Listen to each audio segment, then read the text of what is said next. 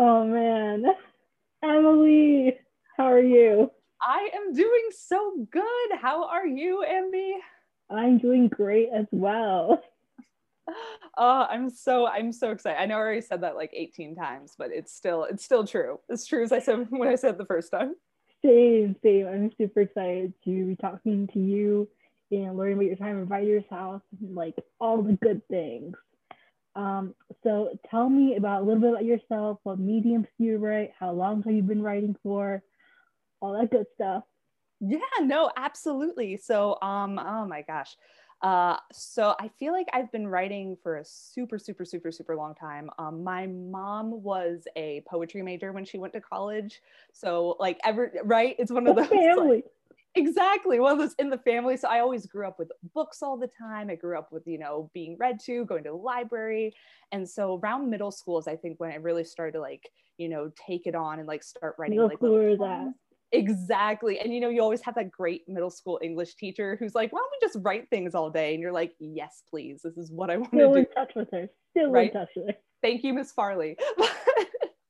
But yeah, so like that, I think I just kind of like kept writing. And then once I got into college, I kind of done more sciencey stuff. And I think in college, I was like, this is really the time. I want to like take my time, really like discover new things, write new things, do new things. So we had a little conversation about this before, but I started out in fiction, did the entire career of writing tract in fiction, figured out that was not for me and that I was not really that good at it, but I really, really loved poetry. So I started all over again with poetry. And then as I entered Writer's House my junior year, I started doing other little classes. I just still did a couple little fiction classes on the side. I took Doug Kern's screenwriting course, which absolutely changed my life in the way that I like look at writing and everything that has to do with dialogue and characters and all that amazing just stuff. I worked with stylists for my senior year with my beautiful, wonderful co-editor in chief, Jenna Godley. I still love her so much, but we did the 2016 stylist together. And then I also, like we talked about, I thought that I was going to jump right in from that to MFA, applied to like 10 different MFAs and got rejected from every single one of them. So I was like, oh gosh, well, I guess this is it then. This is it. We've had a great time in college. Now we're done. We're never writing ever again. Great run, guys. But that isn't what happened. I went into the workforce. I worked with editing and publishing for a good 5 years. Then I was like, you know what? I think it's time to, focus on my own writing, focus on editing my own poetry instead of other people's. And I just really wanted to jump all into it again. So I applied and I'm now a grad student at Sarah Lawrence College. I'm in my very first year. I finished my first semester and it's super exciting and great, but that's kind of my, slightly rocky road in terms of me and poetry and what I do and how I do it. So it's been a very long journey. I love that. And congratulations on getting his Sarah Lawrence. That's really awesome. Thank you. Yeah. So what inspires your writing? What is your process? Yeah, absolutely. Now I think after a long time of kind of trial and error of writing about a bunch of different things and kind of throwing stuff on the wall and seeing what sticks, I think right now I really love writing persona poetry.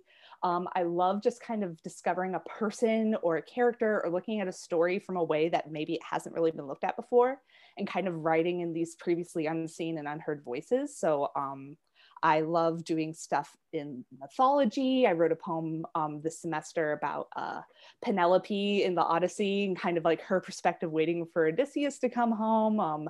And really my process is just kind of looking out for these interesting stories and kind of always being aware of like, what would happen if we did this instead of this? Or what would happen if the story was being told from the wife's perspective instead of the husband's, and kind of just always looking for the different angle to things that we're already kind of seeing and being told. And so that's kind of how my approach works for the most part. It varies from that a lot, but whenever I'm in doubt and I really need to write something, I'm like, where's something interesting that I've seen or heard that I have stuck in my head or I can't get out of my head, I need to write down and put on paper. And so that's really what I always end up coming back to. I love that. That's awesome. I'm also like a really big like Greek mythology and mythology like person. And you can like see Yeah, my bookshelf and just like I all the love it. Oh my gosh. And it's true. There there's are more. many of us left anymore. There, I was surprised at how many people don't just know mythology off the top of their heads. And I'm like, this is what we need to do. We need to tell people mythology again. Literally, like, I'm such a nerd when it comes to it. Oh my gosh, yes, I love it. So would you like to share some poetry with us today? I would love to. So kind of like what I was talking about, I want to share a pair of poems that I wrote. And it's actually based in a story I found. So one of my sets of great grandparents were immigrants from Finland in the early 1900s. And so that's always been a part of my culture and something I've really, really been interested in my entire life. And so I discovered the Finnish mythology of the creation of the world, which I thought was really interesting. I'm going to tell you about it because it makes a lot more sense if you know. So essentially, what the Finlanders believe kind of created the universe was, in the classic sense, was the goddess Ilmatar, and I apologize in advance for my awful pronunciations of Finnish words, but Ilmatar, the goddess of the air, pretty much floats in the ocean, pregnant with her son Vainamoinen, for over 733 years, until one day, pregnant for 700 years. It's insane. Until one day a bird flies over, lays an egg on her thigh, and the egg becomes so hot, she has to just kick it off of her. The egg breaks open, and the world is created from this egg. And at the same time, Vainamoinen births himself pretty much as a 733-year-old man and becomes the first human. And that's kind of the story of how life on Earth starts. And so I read that and I was like, that is the most amazing thing I've ever heard. Like, how just crazy of a story. So I have a pair of poems that I wrote about it that I'm going to share with you, kind of based around that. I'm so excited. 1. Ilmatar, right before the world. This is why you are so strong, my love. You are completely made of me. We float here, as we always have, me inside the oceans, you inside of me. I have forgotten what gravity feels like. You are lucky, my love, to never know it. Pikulinut land on my thighs, perch just above the surface and lay their children upon me. You see, my love, look, they are sitting, keeping everything so warm. That is what love is. And I will always be an egg for you, even when I hear you whisper to the sky at night, begging to be set free. Foolish child, you do not understand the heaviness outside. Look at the birds. There is a reason they are in eggs. Look how my fingers prune thick 700-year wrinkles, the same ones now burrowed in your face. Poikani, is it so wrong? I never wanted you to leave me. 2. Vainamoinen, after the world. It takes so much to grow things, and perhaps that's what you forgot. Because when it became so hot, it felt as if we were a sauna. It became so hot we could no longer bear it. You kicked your leg and you broke them. The mothers flew to the sky, cawing out in such mourning, and the eggs flew into the ocean, and you cried because the world opened, and I was no longer an egg. Shells cracked into our ground and our sky, sun-separated yolk, moon-cloudy whites, surrounded by the beginning of something that never was. So I swam, and the birds flew above me, and I wondered if they knew what they were flying through, how different and familiar it must feel. The dirt is heavy and cold under my feet, and looking up, finally, I breathe. Thank you. That was beautiful. I'm gonna go cry now. Oh, that was amazing. That was truly like such amazing imagery. I could see it in my head really clearly. Oh my God, you're gonna make me cry now. You have such a great voice too when it comes to reading. I was like just like sitting here like I can listen to you all day. That is something I've actually been, my last teacher was like, Emily, I want you to read out loud every day and you need to get used to it because it's something you need to know how to do. So I'm like, when you asked me, I was like, this is perfect. This is, Marie's going to be so proud of me. I love that. You can send her the episode. Right? Just like, Marie, look, I did it. I promised. Love that. So going back to your time in Writer's House, is there any like specific memory you have of Writer's House or anything that like pops into your head?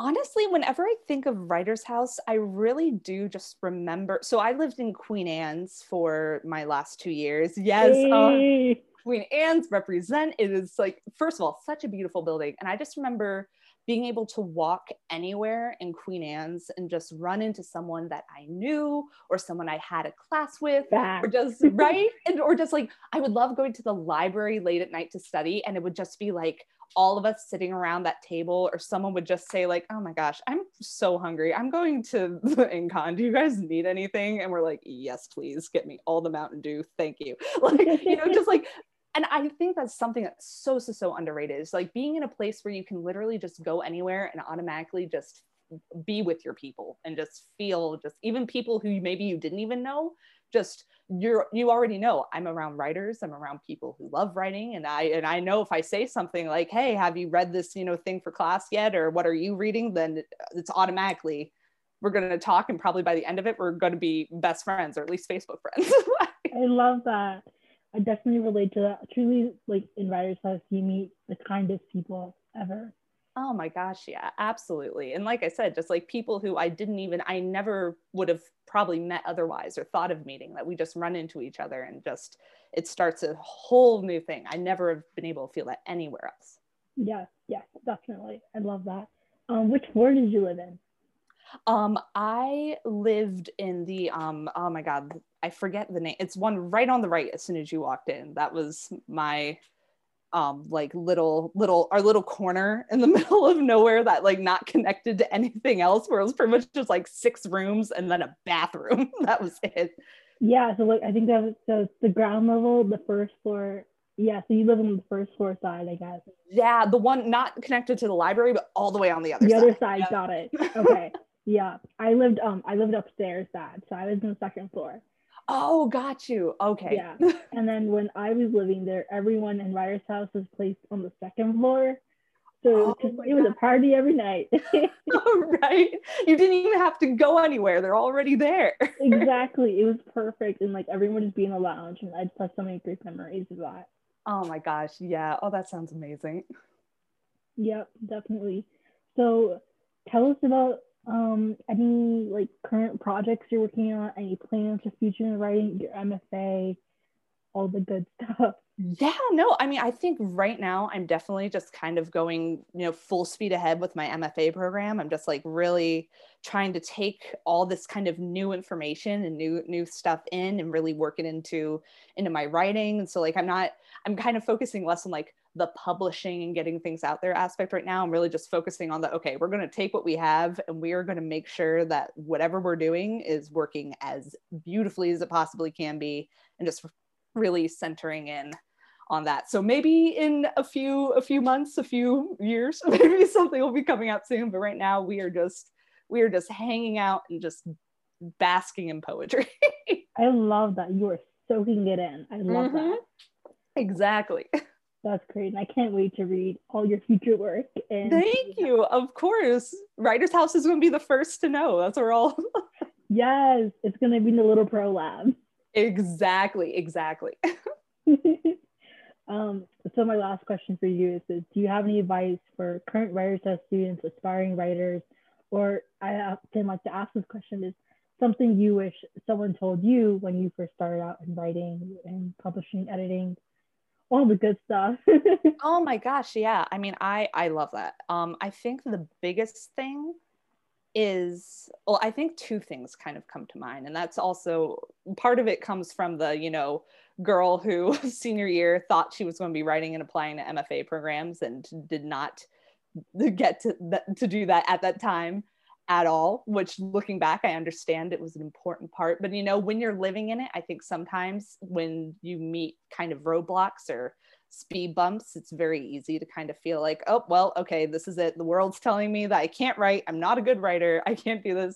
So I think the first thing I would say is to always have respect for your art, and to always trust yourself, to always be your #1 fan, because at the end of the day, if you don't love what you're doing and you don't love what you're putting out there and you're not your biggest advocate and your biggest fan, then nobody else is going to be able to do that for you. It all comes from, you know, in here to start with. And I think the second thing, and another really important thing, is to kind of keep that idea of finding your writing community going even after you are out of a living learning program or out of college or out of, you know, out in the real world. Because it's so, I feel like so often people think of writers as kind of like these weird solitary creatures. Like we're all, you know, we're all like W.H. Auden. We're just like living in the woods and just like never hanging out with anyone else ever. And it's the farthest thing from the truth. Writers House proves it's the farthest thing from the truth. Really, we find our success as writers and we thrive by having a community who supports us and by sharing our work with that community and them sharing it with us and kind of creating that support system. So I think that's something that I really wish somebody, and I actually talked to another Writers House alum, Meg Eden, about this when I first graduated. I was like, I don't know what to do now. It's just me writing by myself and I don't know what to do with this. And so she was like, what you need is to go out and you need to find that group. In school, you kind of have that set up for you. And then once you're kind of out in the real world, you need to kind of, between work and, you know, jobs and doing cooking and cleaning and all this stuff, like you need to find that space and that group and that place where you feel like you can be your best writing self and you have that support and you have that kind of place where you can be the writer that you want to be and have that time. So I think that's kind of what I would say is trust yourself, trust your writing, trust your where you need to be and where you're going, even if it's not, you know, where you thought you would be or where you would thought you would be going, and keep on always finding that community and reaching out to others and, you know, building a support system even when it feels like we don't have one, especially now with the way the world is. We all need kind of that support in that community sometimes. Yes, for sure. And I love that advice. That's beautiful advice. I'm pretty sure I'm going to write that down later on. Yes, you put it on a little piece of paper and you put like a mantra above your computer. So when you sit down to write, you're like, okay, this is yes, it. The famous words by Emily. Oh, thank you so much for, you know, jumping on this call with me and having a conversation about writing. And I wish you all the luck in the future. You know, remember us.